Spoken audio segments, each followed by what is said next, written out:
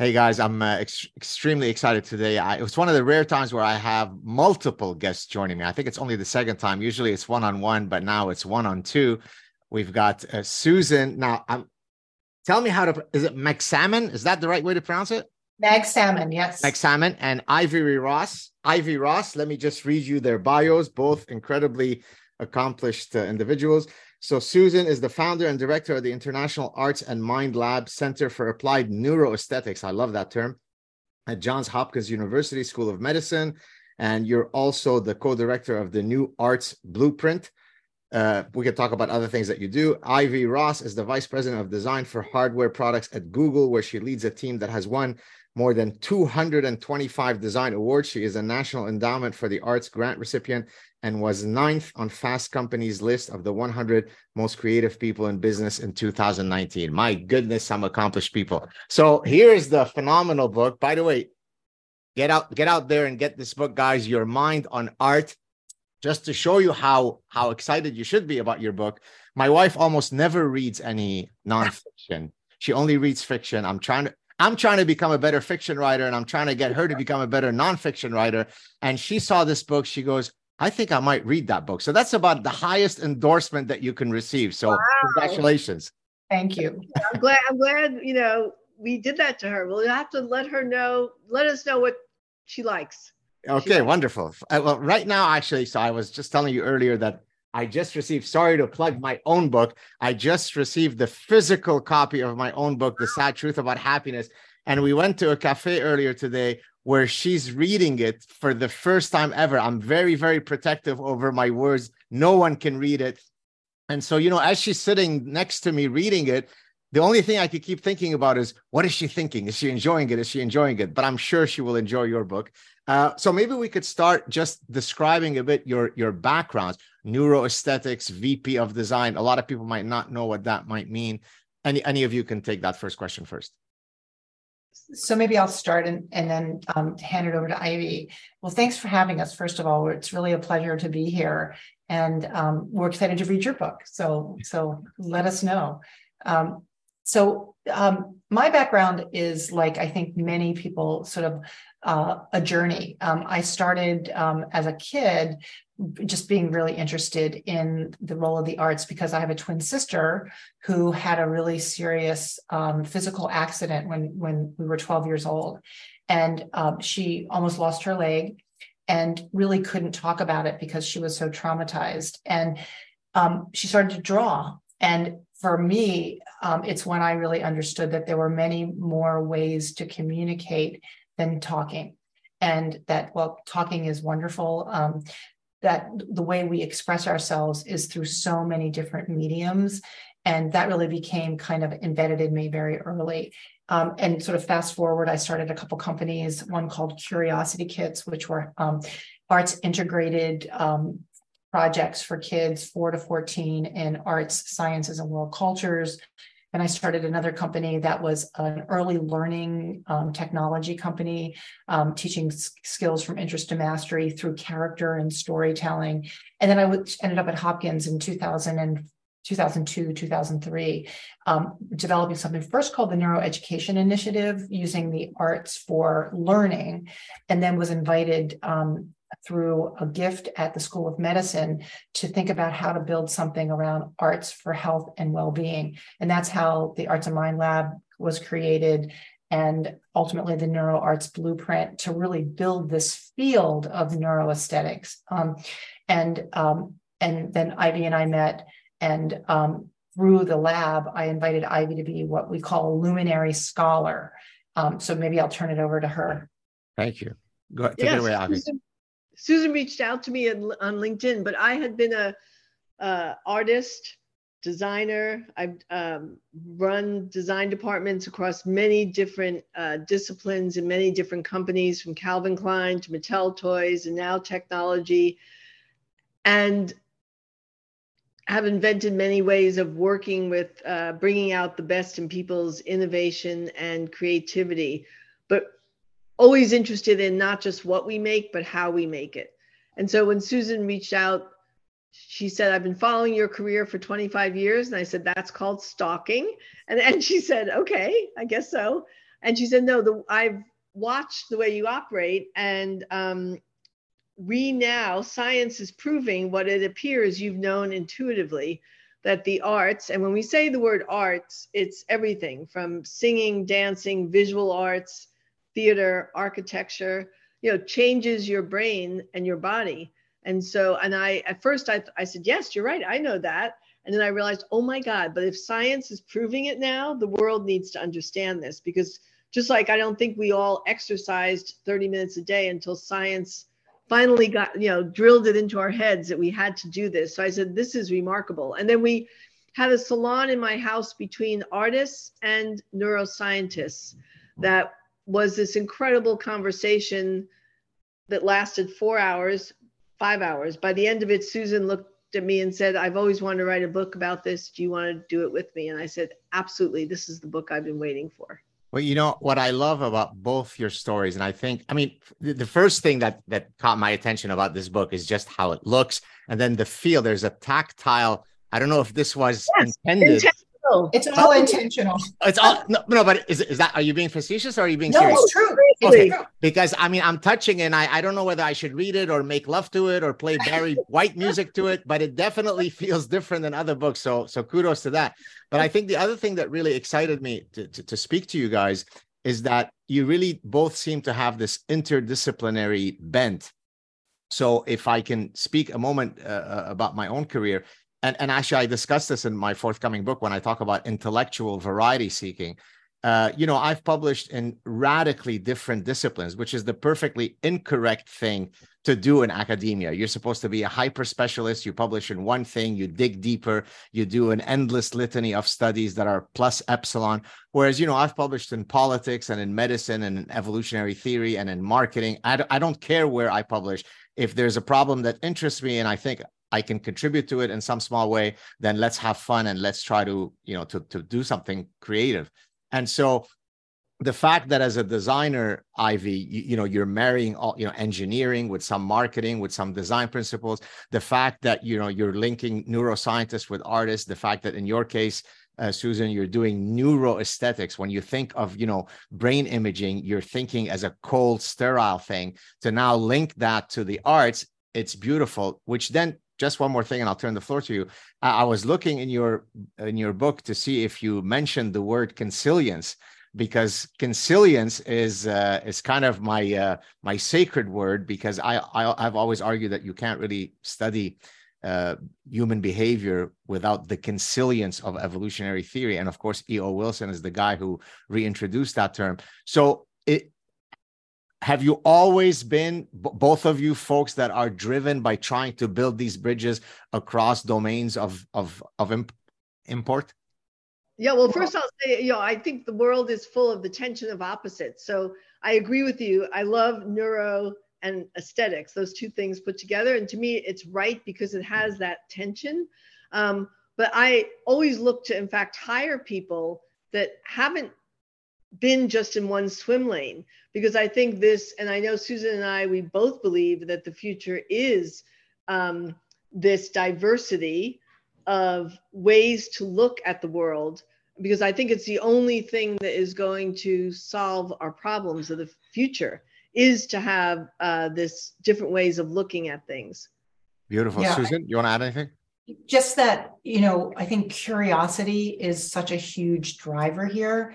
And, Ivy and I both are really curious by nature. We have sort of that beginner's mind, and that takes you wherever you lead, right? Where your energy goes up, you go towards it. And the more messy it is, the better it is. And I think sadly, the society's structures are not allowing yet for these highly immersive, interactive, interdisciplinary, trans-institutional models, which is really where the action is. And in reading the book that we had an opportunity to meet with E.O. Wilson, and he really believes that it's not just that the arts are interesting or even good for us, it's that we are fundamentally hardwired for the arts and aesthetic experiences. So it's the mother lode.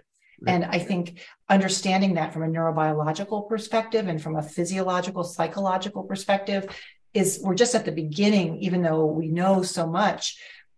There's so much more that's going to come forward, that's going to even begin to help us solve some of these bigger problems by understanding the neurobiology, but also the public health implications, the psychology, all of that. I just got off the phone with a big healthcare provider who is trying to understand how they pay for the arts, because they're realizing that the traditional Western medicine is not doing it. And in simple things like adherence to medication, or thinking about quality of life, such a great term. And so I think we're going to start seeing systems shift to bring these, what we call the arts, which is such a overused, misunderstood term. Well, I'm a professor at a university, and we have a lot of sort of avant-garde programs at my school, sustainability and all this kind of stuff. One such initiative is to try to introduce art in the back stairways where it's all very gray and gloomy. And so what they've decided to do is put these, I don't know how these huge pieces, but that provide color as, first it promotes that you take the stairs, especially if it's a big building, 15, 17 floors, it's certainly good for your heart. But the recognition that by adding an aesthetic element, even as simple as just a few paintings, so it's not drab, I think is certainly in line with what you guys are talking about, which leads me then to the next question. In a lot of restorative environments like hospitals don't seem to recognize that it's not a good idea to be, recuperating in a terribly sterile environment. Why haven't they incorporated some of your ideas of artifying the place? Why has that been so difficult for most hospital settings to accept? Is it that they've got limited dollars and so, I don't have time to spend it on art, I'd like to spend it to buy the next fMRI machine?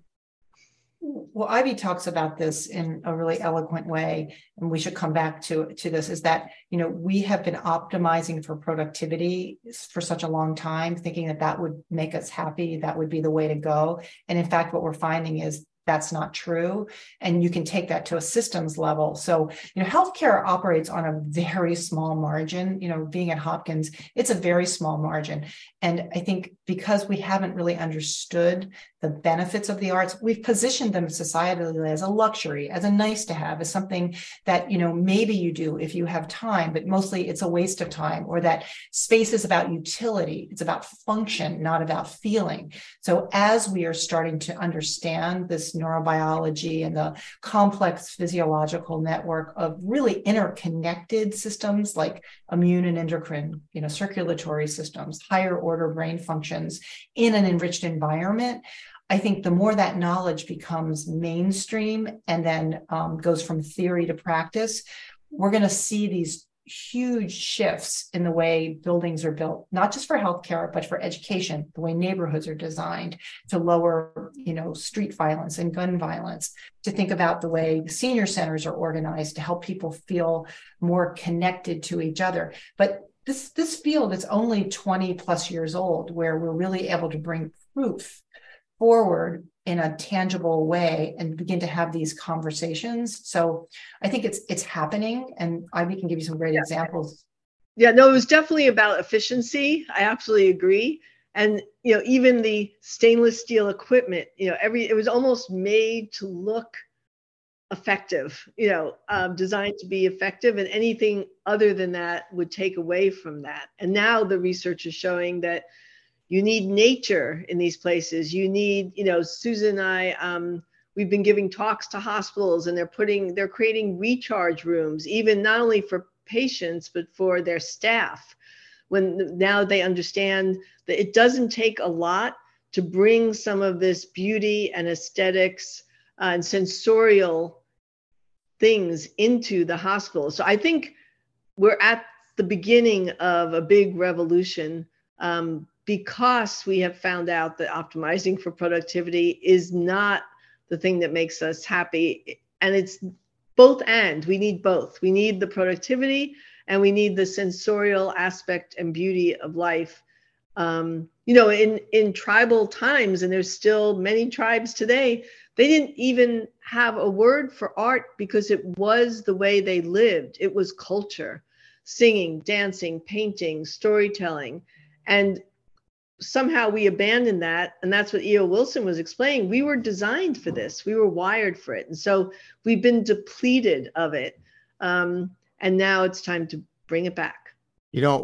As you're speaking, I can see so many links between some of the stuff that you talk about in your book and some of the stuff that I've been writing about for many years. So one of the things that I try to do is demonstrate the applicability of evolutionary thinking across countless domains. Now, I apply it largely in studying consumer behavior and economic decision-making, but I demonstrate it across a bewildering number of fields. So, for example, and I'm sure you probably know this field, evolutionary architecture, or biophilic architecture, which is certainly in line with E.O. Wilson's biophilia hypothesis.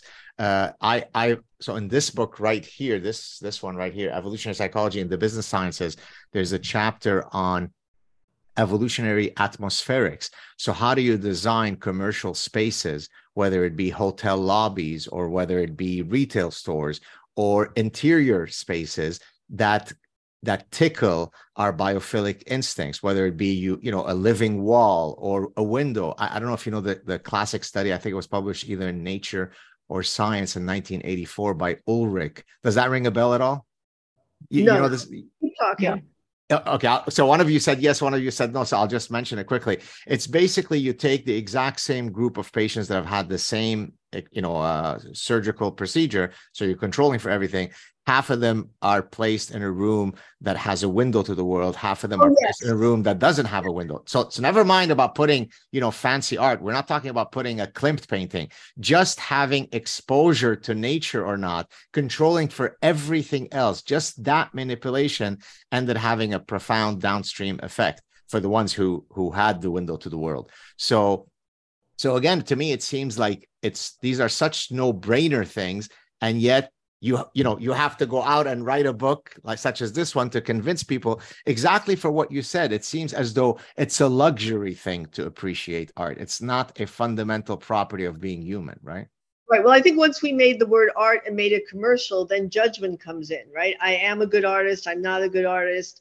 I shouldn't do this because it's not the way I'm going to make my money, my profession. Whereas, that's the way I think when we grew up, for some people, they saw it that way. It's a waste of time if it's not going to be my profession. And, often we were artists and creative when we were little. And then as Sir Ken Robinson said, nursery school, who's an artist? Everyone's hand goes up. By third grade, no one's hand is up because people have said that's not the way you draw a tree. That's not the way you make this. And really shut it all down. And then it became more of a commercial thing. And, art is critical. It's self-expression. So no matter the singing, dancing, theater, it's all about self-expression. And I think we've been holding that back. And we have little micro traumas every day, as well as big traumas. And they just keep getting suppressed and suppressed. And through the arts is one way to get that out. And it's our human birthright. And to share that, or not, just to do it for yourself, right, has a profound change on your physiology. And, they're finding out, you talk about nature is the most neuroaesthetic place there is because it has every sense, temperature, sound, shape, color, vision, everything. It touches everything. And we actually, it was E.O. Wilson that pointed out to Susan and I that for 98.9% of our lives, we've lived in nature. It's only been like 0.1 or 2% since humans were around that we've not been living in nature. We live in this experiment called buildings. And you could say that's failed too, because we're craving, it's our nature to be in nature. So no wonder you go out there and in 15 minutes, is it your cortisol, Susan? I mean, all these things go down, your blood pressure. I mean, it changes your entire physiology because you're back home. The space, just to stay with the space conversation for a minute, when you think about Marion Diamond's work in the 60s, she really was the one that was able to show structural changes in the brain based on enriched environments. And that was, this novelty and surprise. element as opposed to more impoverished spaces. And yet, at the same time, as a female neuroscientist, she was really denigrated, and for a very long time, until other scientists started to show these structural changes, really understand neuroplasticity and how neural connections happen through these highly salient, enriched environments, which turn out to be space environments, but also arts experiences that really have these meaningful impressions on us. And so, one of the things that we wanted to look at in the book is, what are some of those universal principles that help you create the emotional states in spaces? And, not everybody is saying, oh, I want to feel calm in a space. It may be that you want to pay more attention, or you want to sleep better, or, you want to have more of a playful environment. So how do you really start to think about what are those universal elements? Culture trumps so many things. So you always have to tie in culture, but can you think about things like curved spaces? Can you think about light sources or light hue? Can you think about color and in different ways, texture, temperature, all of the things that we can manage in these interior human-built environments? And so in the fall, Ivy and I are hosting an event through Hopkins in Washington, D.C. called Intentional Spaces Summit, where we're bringing researchers and designers, interior designers, exterior designers, architects, landscape people with a lot of different fields to really talk about how do you create a framework to bring this interdisciplinary group together. And, because we have monetized a lot of this work, and we've thought about it as, how you design space is so competitive. Oftentimes these folks haven't come together, and now they're wanting to come together because they think there's a lot of learning they can have from each other. And that's the right environment to really make real change in a field. Yeah, well, you mentioned two words which are a perfect segue to my next question. You mentioned universal principles, and then you talked about culture. And it's a perfect segue, and you'll see in a second why. Because so in evolutionary theory, we can study both human universals, things that are exactly the same across all people, but also we could explain cross-cultural differences from an evolutionary perspective. So, for example, why is it that some cultures have more spicy food than other cultures? It turns out to be itself due to a biological reason. Hotter climates have more foodborne pathogens, and therefore you use more spices as an antimicrobial property. So we can both explain culture and cross-cultural similarities using an evolutionary lens. So then if we apply that framework to art appreciation or aesthetic appreciation, so we can argue one of two ways.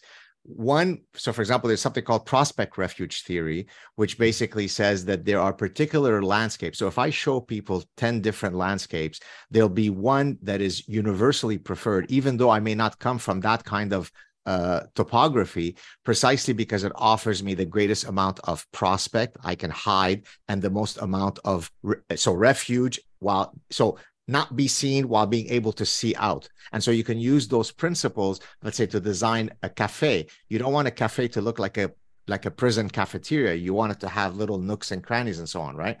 So from your writing this book, are there inviolable, universal aesthetic principles that, irrespective of who you are, you'll agree that this painting is more beautiful than this painting for reasons X, Y, Z? Now, of course, there are subjective preferences. I like Cubism, you don't. I like Art Deco, you don't.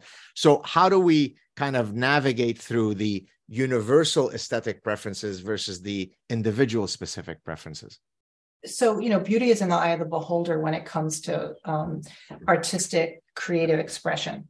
And I think there's some really good reasons why that is true. The work of Samir Zeki started to show that in the late 90s, and Anjan Chatterjee, University of Pennsylvania, has followed up on that. And basically, as you said, we all have a similar proximity around what we think is a universal landscape, and that's an evolutionary imperative for survival.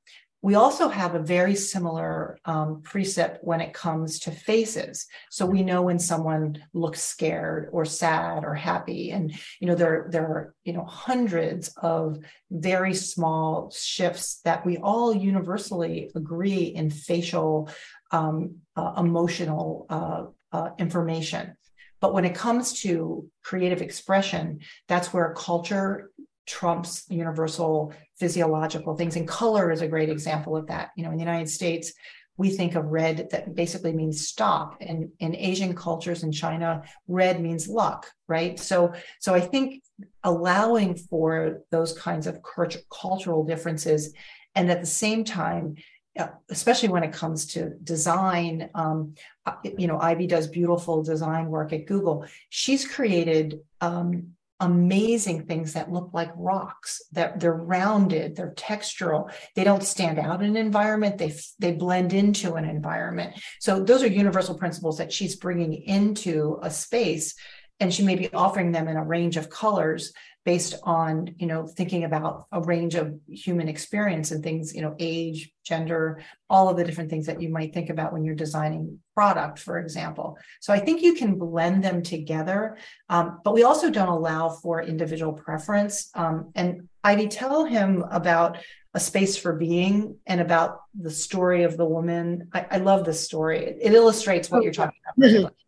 Yeah. So first of all, I want to say my team, I'm lucky to be the orchestra conductor over an amazing team. So my team, we agree on the design principles, but my team has done this amazing products. But it was very intentional because we do think that nature is the best designer in some cases. So really look toward it to inspire us.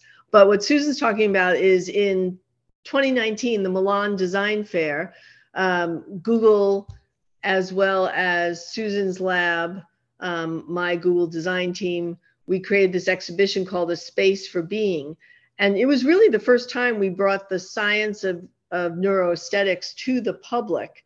And what happened is when you arrived, we worked with an architect, Suchi Reddy, who created 3 different living room settings, the same kinds of furniture, couch, dining room table, etc. But each of them was very different aesthetically, different textures, colors, even different scents, different music, different artwork. And when each participant came in, there was only 10 people allowed at a time. They got a band that they wore that Susan's lab and Google had worked out an algorithm that was using sensors, taking in the physiology of each person. And there was an algorithm that was made to determine in which room the person's physiology, not their mind, and that's what we'll get to in a minute, felt the most at ease or the most at home or the least stressed. So participants would spend 5 minutes in each room wearing this band, no talking, no photograph. And we invited them, touch the art, stroke the couch, smell the smells. It was called A Space for Being. Just be, don't do anything. Just be in that aesthetic environment. And then they did this for 3 different rooms. At the end, they took off the band. They handed it to a band tender, not a bartender, who got their data. And then, of course, because we're Google, deleted it. But before which we would first ask the participant, which room did you like best? And so someone would say, oh, room number 2, I love the color on the walls, or room number 3, it reminded me of so-and-so's house. And then we would show them in which room their body was most comfortable, not their cognitive mind. And in 58% of the time, there was a difference, which we had hoped, because it would have been a disaster if it was always the same. And they were like, how could that be? And we're like, because your body is feeling all the time. Your body has these sensory systems. We walk around being in our cognitive mind because it's our most recent development, thinking that's all there is. And I think Jill Bolte Taylor has this great saying that, we think we're thinking beings that feel, but we're really feeling beings that have learned how to think. And I think we forget that. And so, and Susan could talk about how many sensors there are in every fingertip and in every way.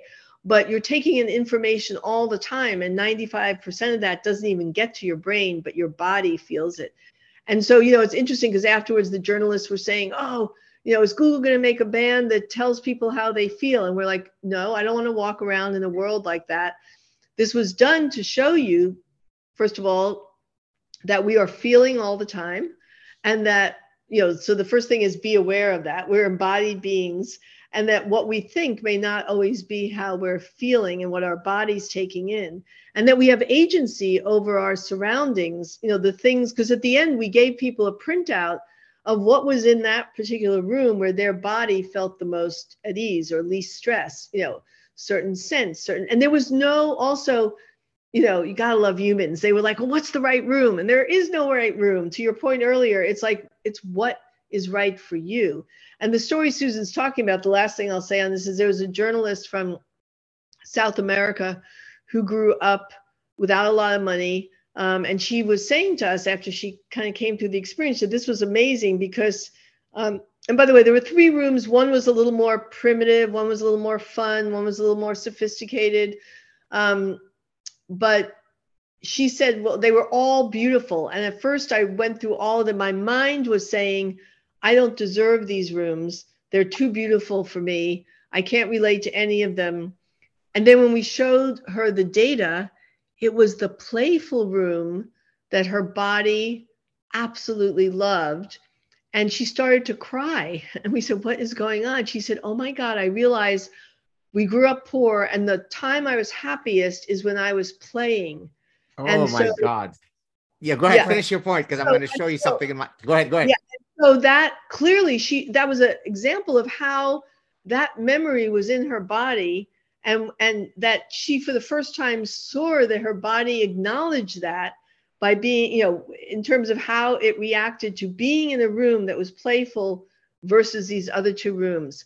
So it was great. And, people wrote us from all over, first of all, from the professions of interior design and design art, thank you for, validating what we do matters. But more importantly, what made us happy is for people to get in touch with this realization that we are feeling beings that have learned to think, not thinking beings that feel once in a while. And agency. I think your agency point is just underscored, right? Because we can make very small shifts in the aperture with big impact. And if we know we're not embodied, or if we understand how we are embodied. Beautiful. Two quick comments to what Ivy was saying. So the reason why I was flipping through my latest book, chapter 5, I can remember if it was chapter 5 or chapter 6. The entire chapter is titled, the title of the chapter is Life as a Playground. And what I basically argue in that chapter is that, one of the ways that you can increase greatly your chances of happiness if you truly have a playful mindset. And I take specific examples of very serious, austere pursuits, science, right? You would think that every scientist should be looking up into the sky, pontificating seriously, never smiling. Whereas, I gave a talk earlier this year at Stanford and at USC. I've got a long academic CV, but I can act like a complete buffoon and joke around and be playful and not take myself seriously. Many of my academic colleagues will tell me, they don't feel comfortable doing that because it would threaten their professorial aura. And to me, that sounds so silly because I'm a multifaceted creature. I can sit with you 2 ladies and have a very serious conversation. And then 5 minutes later, I can act like a total clown with my young children because we're multifaceted. So I love that play story because it perfectly, Go ahead. Yeah, no, I would say, the opposite of play, people think the opposite of play is work, and it's not, it's depression. Right. And play is doing something different than you do every day, but without a preconceived outcome. And that is the key, because we are so driven right now in society by everything has a result or an outcome. Right. And so everything we do, every transaction we make always has that in mind. But the beautiful thing about play, and why it's so critical, as you say, is that that's where the joy comes, when you don't have a preconceived expectation and you're just playing and you're discovering and you don't care because there is no end expectation. You're just playing. Yeah, and the irony of that is that you actually create more and you're more innovative and you're more productive. We have, and Ivy and I are really, really fun. we don't have to have a serious conversation. We mostly are just pretty fun. But we have something called the aesthetic mindset in the book that I think is worth sharing, and it's 4 attributes. The first is curiosity, it's being interested in a beginner's mind. The second is playful exploration that Ivy's describing. The third is being aware of your sensory surroundings. What's it smell like? What's the temperature? How's it feel? Like knowing, embodying your senses. And the last is, how do you engage as a maker and or a beholder? And like even right now, we're in an improv, right? We're having a conversation. I don't know what you're going to say. Ivy doesn't know what you're going to say. I know what Ivy's going to say sometimes, but not always. And, and then we're beholding, right? We're always in those different multifaceted ways, yet we don't see that as art, like the art of living, literally. And I think that when we start to embrace those attributes of an aesthetic mindset, we are happier, we are healthier, we are more productive, and we also are more in community. And that's what I think we're all longing for, is that sense of community. Well, sorry, go ahead, Ivy. Well, I was going to say, you brought up earlier about the scientist and the seriousness. What Susan and I realized after working together is the similarity, both the creator and the scientist, the best ones are always asking questions. Yes. The why, and that is that curious, playful mind. So there's more similarities between these groups than one thinks. Yeah, absolutely. I was just going to say that, conversations is an art form, right? As you said about the improvisational nature. So one of the reasons I started the channel now everybody and their mother has a podcast, but I was one of the OGs, one of the original, certainly as a professor, perhaps the first one. I've been doing this since 2014, I think. And the only reason I started it was I thought, so if I can get to just invite all sorts of cool people and they'll say yes and have a conversation with me, and if we do a good job, thousands of people are going to watch it and then say nice things that they really enjoyed it, sign me up. Now, okay, it's nice if you make a little bit of extra money, but the money never, it took me a few years before I even thought about monetizing my channel, because I was doing it for strictly pure reasons. I just want to, I want to invite super cool people in all sorts of disciplines to have a conversation with me. So, and that is a form of play, isn't it? Absolutely. Totally. I just wanted to say one other thing that Ivy mentioned at the start of her last one. You said nature is the best designer. I loved you saying that, because in this book, in The Consuming Instinct, I have a section titled the greatest product designer of all time, or something to that effect. And of course, you're going to know the answer. That's nature. But when I walk into my, say, MBA class and I tell people, can you name who's the greatest designer of all time? So now here comes, Thomas Edison. Here comes Steve Jobs. Here comes Elon Musk. And then I say nature. And that's when I introduce the concept of biomimicry. So I'm guessing, based on how you answered, you're both very familiar with that discipline, correct? Yep, absolutely. And do you apply it, Ivy, in your design work at Google? Do you go out into nature and try to mimic some of the design that nature has already solved for us? Well, it's interesting. Well, 2 things. As a leader, I remember years ago reading a book by Margaret Wheatley, which is Science and the New Chaos and the New Science, or something where it profoundly changed. She was showing how nature is the best creator and how it innovates. It innovates at every moment. And so I've always studied nature and looked toward how it innovates. With biomimicry, we are, I will take the group out and we will sketch different leaves and look at the beauty of things. And we've had talks around biomimicry, but in our I'm trying to think of a case where we may have used it directly. I'm not sure we used biomimicry, looking at the way nature operates and put that into one of our products, but it has inspired us shape-wise, aesthetically, nice. And also the way it creates, the way it births something new. Beautiful. I think the book is a form of biomimicry, in the sense that, you think about rhizomes, you put something out and it starts to communicate with something else, that starts to communicate with something else, it starts to communicate with something else. And I feel like the book has had that kind of like ripples in the water, and it's really been extraordinary to see how this content, this around the way the arts change us and can help us and to grow, to learn, to heal, has really kind of caught on like wildfire. And I think it's because we're so thirsty for something that it's just hitting that note. And that's been really fascinating to me. Like a lot of things you put in the world don't resonate, don't have that kind of vibration.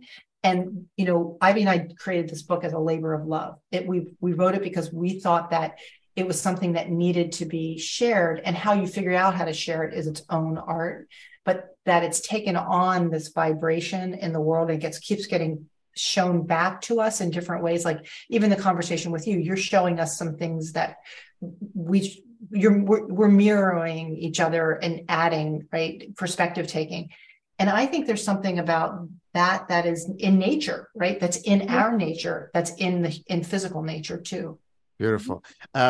Personal question. I mean, I'm going to share something. I'm arguably the worst person as a drawer in the history of humanity.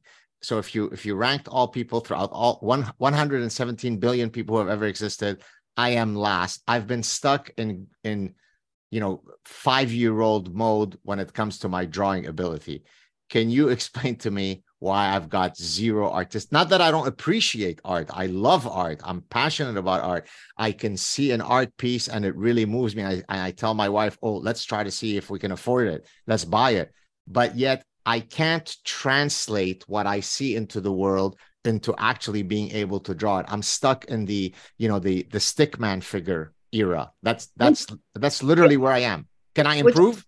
Well, I'll let Susan explain to you maybe why that is. But what I will say, and we say this in the book, is you do not have to be good at drawing to get the benefits of drawing. I mean, the person that does a beautiful drawing or a stick figure, by just drawing and connecting your hand to your brain and expressing what you want to express, even with stick figures, is where the health benefit comes from. And in fact, the fact that you draw like a 5-year-old, I don't know if you can see on my bookshelf, there's a great book called The Innocent Eye, and it takes children's drawings and puts them opposite the page of like famous artists to show that children's drawings, many people come full circle. These famous artists look very much like children's drawings. So that, do not judge yourself. So maybe there's a great artist in me. If somehow the movement can become primitive art or something, I could become a best-selling artist. Who knows? Right. Well, you should, right. But you should do it. Our whole point is that doing the act of making that piece of art is what's good for you. No, I get it. Sell your books. I know you're kidding, but you make your money from selling your books and do the drawing to help keep your brain healthy. Susan? Well, I just have a question. Have you ever taken an art class? I have not. Let's stop there. Why don't you take an art class? and you think that I mean, it's not going to turn me into Da Vinci, but it could very quickly accelerate my ability to okay. Yeah, I think so. No, the reason why that's not intuitive to me is because what you're saying is not intuitive to me, because if you look at an artist like Lionel Messi, he's the greatest soccer player of all time. It's not clear that if Lionel Messi set up a seminar tomorrow and you ladies signed up, and he's going to be able to improve your soccer ability. I mean, maybe at the limit, you'll learn how to better kick a ball or how to take a free kick. But much of it to me seems as though it's innate. You either have it or not. Am I wrong in thinking that? You never know till you try. I think some people have an innate ability more than others, but others, I think, get there because they are persistent. So practice. You don't know till you try, which is what I think, like we advise people to like all of these arts, because people are like, oh, I want, because really we've shown in the book how 20 minutes of making art a day, what it does to aid in your health and well-being. They're like, well, how do I start? And it's like, it could be picking up clay. It could be humming. It could be dancing in your house for 20 minutes. I mean, And no one even has to know, because this isn't about proving or putting that art out there. I mean, that's what I think stops people a lot often from doing Well, I anything. did, to Susan's point, in my undergraduate, I studied mathematics and computer science, which is obviously very technical fields. And I specifically took as an elective a ceramics course precisely to expand my horizon. And to Susan's point, by the end of the semester, we had to prepare an exhibition of our work. I still have those ceramic pieces, and they're actually quite good. So I think your point is well taken. There you go. Well, and there's interest and there's mastery, right? And you may be interested in drawing, but you don't want to master it, or you do. And if you want to master anything, I mean, Ivy's an intuitively amazing designer. She designed jewelry. It's in 10 museums all over the world. But she's practiced. She didn't sit down and right away create the piece that went in, which in Ivy's case she might have, but more to the point, exercise. I'm right now trying to build my core.